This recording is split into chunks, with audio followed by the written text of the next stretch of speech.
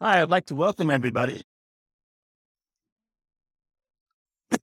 to another episode of my podcast called Yo Soy. You can find us everywhere on all podcasts, all platforms, and we'll make sure that if you go to our links, you can find where you can donate to our movement, I guess. I was recently just asked, hold on, let me turn off that thing. Sorry, I had some things. It shouldn't be loaded in the background. Let me get rid of those. I was recently just asked, what am I trying to do with my movement here at Yo Soy? I call it a movement only because I'm very concerned about the future of Mexico and obviously what's happening in the United States. So if I would have to pick a movement, the movement is to bring back the strength of the Mexican voter, both in the United States and in Mexico. Mexico has a very curious voting system. In fact, several years back, 5 presidents ago, it actually was stolen just like it was here in the United States. At 5 o'clock, 4 o'clock in the morning, the president mysteriously got voted in through illegal votes that everybody in the country has come to the knowledge that, yes, it was illegal. So in this day, I really am concerned about computers and computers interjection into the voting system and the magical way that these computers, through fuzzy logic, create bad votes or votes that are illegal. So, with that being said, I talk about it in many other videos that I've done, talking about how this happens, and we're not going to talk about it today. What we're going to talk about today is how can we make Mexicans on both sides in the United States, meaning north of the United States and south of the United States, and inside the United States, be part of the voting process and making sure we get represented. As I said before, in 1970, was it till 1970 until Richard Nixon actually gave us the ability to vote as a Mexican body? Unfortunately, in 1980, that was further degraded by the use of calling us Latinos. Now it's further degraded by calling us Latinx. So here we have a constant breakdown where Latinos aren't being equally represented in the government because they're being split off amongst groups that then again get divided even further. In this case, Mexicans, who I believe are 90% of the total voter population called Latino, are not getting their equal representation. Today we have this big phenomenon going on with illegal immigration going across the border, a wall, no wall, people sent into Martha's Vineyards, people sent to Democrat states. I have a friend who's a liberal, and he says to me, "You're ridiculous, Mike." And I said, wait a second. First of all, Florida is not a state that receives illegal aliens except from Cuba. These guys came from Venezuela, not through the waters, but they were sent there via Texas. So I had to explain to him that I actually go to McAllen, Texas a lot in order to go up to Dallas, where I actually do some work and have a project. So I saw the fact that I can get into McAllen, Texas at 7 o'clock in the morning, but I cannot even get a bus into Dallas until 2 o'clock, 1 o'clock in the morning because of the flow of migrants that are coming from the Catholic Church services across the street. Now, I'm a humanitarian. I really believe in strength of humanitarianism and helping people who are poor and give them new opportunities. Hey, that's what I do here in Mexico all the time, Mexico City. But the reality is this. I also believe in the rule of law. So I don't find that situation actually very comfortable. In fact, I find it very uncomfortable. People talk about, oh, the reason why immigration hasn't happened over the last 4 or 5 US presidents is because they want cheap labor. No, I do not believe that's the reason why it hasn't happened. I believe the reason why it hasn't happened is because the laws have not given us the power to make a change. What does that mean? That means the voting laws. It wasn't until 1970, like I said, that Mexicans, people who were actually living in Mexico before it became the United States, before the states became what before they were, I guess they called them the states were called, I forget what they're called right now. Okay, they weren't quite states yet. New Mexico is a classic example. So what I'm getting at is that they're territories. So these states only became states in 1914. In 1911, I believe it is the two states, Arizona and New Mexico, where both my families came from. So what that means is Mexicans were always in the United States. Like I said before, in 1930, when there actually was an immigration survey done called the census, they stopped counting Mexicans and start calling us something else. At the time, they called us Chicanos. Then they start calling us nothing. Okay. But they didn't count us. It wasn't until 1970. Well, that created an imbalance of power for people who were living in those areas, meaning California, Arizona, New Mexico, Texas, Colorado. All those states were hugely Mexican by birth. They were there for since 1800s. So we have to remember how we got here and why we don't have the power to make change. It's through voting because voting determines the balance of power. Right now, we have an exciting time where Mexico has a leader for only 2 more years. Only 2 more years because a lot of liberals are trying to come in and take his place. They're globalists. We can't let that happen. What we have to do is we have to work hard and get the Mexicans in the United States to vote for Mexicans that are truly caring about the Mexican people. The reason why they left in the first place. The reason why a lot of Mexicans left is not to leave their people. They look for greater opportunity. Because of the presidents in the past, they said corrupt. Now, corrupt is a big word because obviously the United States is very corrupt right now. So I'm not going to say that either one's better or the other. I'm going to say they're equal. In fact, I'm going to say the United States is more corrupt because they're lying about it. At least in Mexico, I was told once, a friend of mine said, his family is part of the PRA party. He says, "Show how this works, Mike." I said, "How does this work?" How this works is once we get into power, once we become senators and representatives in the government, that all of our family succeeds.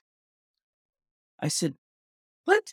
Yes, then we can hire each other and get money and make some money. And then the next time it happens, when we get out of office, then boom, we get kicked out and we hope we had enough money to survive and we have enough land or enough businesses, or we did well enough that we can go to the United States. Once again, that is the imbalance of power done to create power by the rich. That way they propagate their poorness. The same reason I kept saying to myself, why is our current mayor building a train of all things? We need water in Mexico City. We need better transportation amongst the city people from place to place. We need better infrastructure so that new up and coming young people, like my assistant who's only 23 years old, like he can actually move into a nice apartment and feel the power of upward mobility. That's not what the government wants. But that's the same thing happened in the United States. So let's take a lesson from a bad lesson.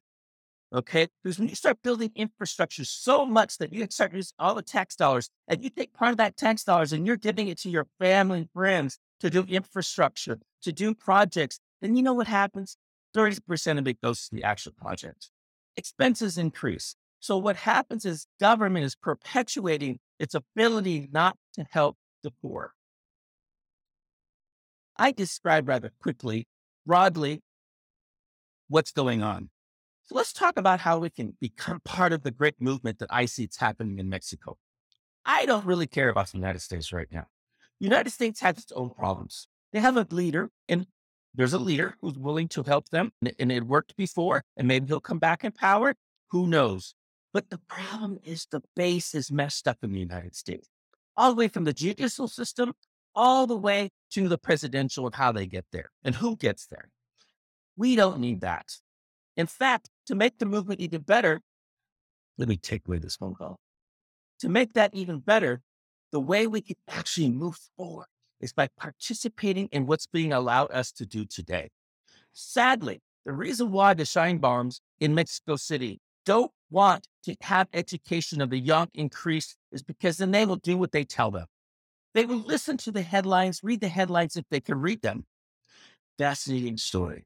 I used to always wonder why, when I would go to a store, they didn't want to give me change for my 300 pesos, my 500 pesos. They wouldn't give me cambio because they said, "Oh, we don't have change." Little did I realize why they didn't give me change until I started observing closely. It wasn't that they didn't have the change. It's clearly a busy restaurant. It's because they didn't know how to count the change. They didn't know how to use a calculator. It wasn't till I actually start talking to people and they didn't know how to use the register to get change did I start realizing they didn't know how to get change just from the hand. When I saw that, I said, wow, that's what they're doing with these votes. They don't want Mexicans to become more educated. They don't want the youth that are selling on the streets that I love those youth who are selling on the street because it's exciting to see them do things with their hands and be active instead of worrying about crimes, instead of joining the drug cartel, instead of doing all the easy things. They're working hard for the day's work. Then I start realizing these elite class in Mexico, they're doing this on purpose. They don't want to improve the education. They don't want to rise up the people in Mexico because if they do that, then they stand chance to expose their lack of education, their lack of being able to make things right, their lack of caring for the future of Mexico and the young. Then I realize, that's part of the game. Now that I understand it, what am I going to do? What I'm going to do as an educator is I'm going to educate. I'm going to help people understand how that they want to participate, they can participate. And this is a simple plan that I'm sharing that we all can do today. We don't have to wait till tomorrow. If you're a Mexican citizen, if you're a Mexican who lives in the United States and maybe went there illegally or got there illegally, got your papers, if your father and mother was growing in Mexico, if your grandmother now I hear is born in Mexico, you can vote. And you don't have to go back to Mexico. You don't have to go back to Mexico. No, quite the opposite. Let me give you a classic example. When I got my Mexican citizen, I did it in Los Angeles at the embassy. The embassy gave me my citizenship. And then they said, do you want to vote? I said, sure, I want to vote. So they said, here's your card. What's your address? We're going to send this information to your current address, and you can only vote from that area. I said, what? I can vote in Mexico, in the United States? Heck yeah, I'm going to do that. So what I did is I got it. I got my vote card, and I used it everywhere I go as my ID, but also as my ability to vote. Then when I went to Mexico City, that wasn't in Sonora, where my family's from. So I could switch my voter preference so I can vote. But more exciting than all of this, by doing this, we now have the ability to vote even in the United States if you're a Mexican citizen and a United States citizen. So now we can participate in improving the things that drove people away from Mexico into the United States and create the opportunities for the Mexicans that are here who are fighting to get to the next level. Just like my young assistant, who's 23 years old, he's trapped. He's got education, but doesn't have enough education. He has so many things for him, but he's trapped. What should I do, Mike? Should I go to the United States? Should I go to another country outside of Mexico? What should I do? And I say, trust me, give me 3 years. I want you to work hard. Listen to what I'm saying. Listen to my words. Look at the ways you can change your life and start acting on them. So we are. The first step, we actually created a small business for him. I financed him so he can start building this business that's his. It's not mine, it's his. So he can learn and gain revenue and he can start moving to his next one and his next one. And I said, I'm going to do this one first. The next one, we're going to participate. The next one's after that, let's see how it goes. And I'm going to reach out to Mexicans in the United States. I'm going to reach out to groups who want to participate in making Mexico amazing because Mexico has something a lot of countries don't have. It has hard workers, God-loving people. It has resources that haven't been sold off to the highest dollar from another country. And right now, it has a president who cares for Mexico. Is he perfect? Heck no. How do you expect somebody to live through and run as much as he could do to get to the presidency?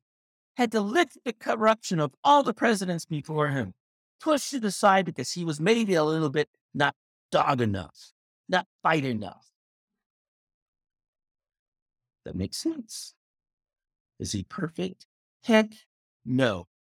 Does he care? Yes, sir.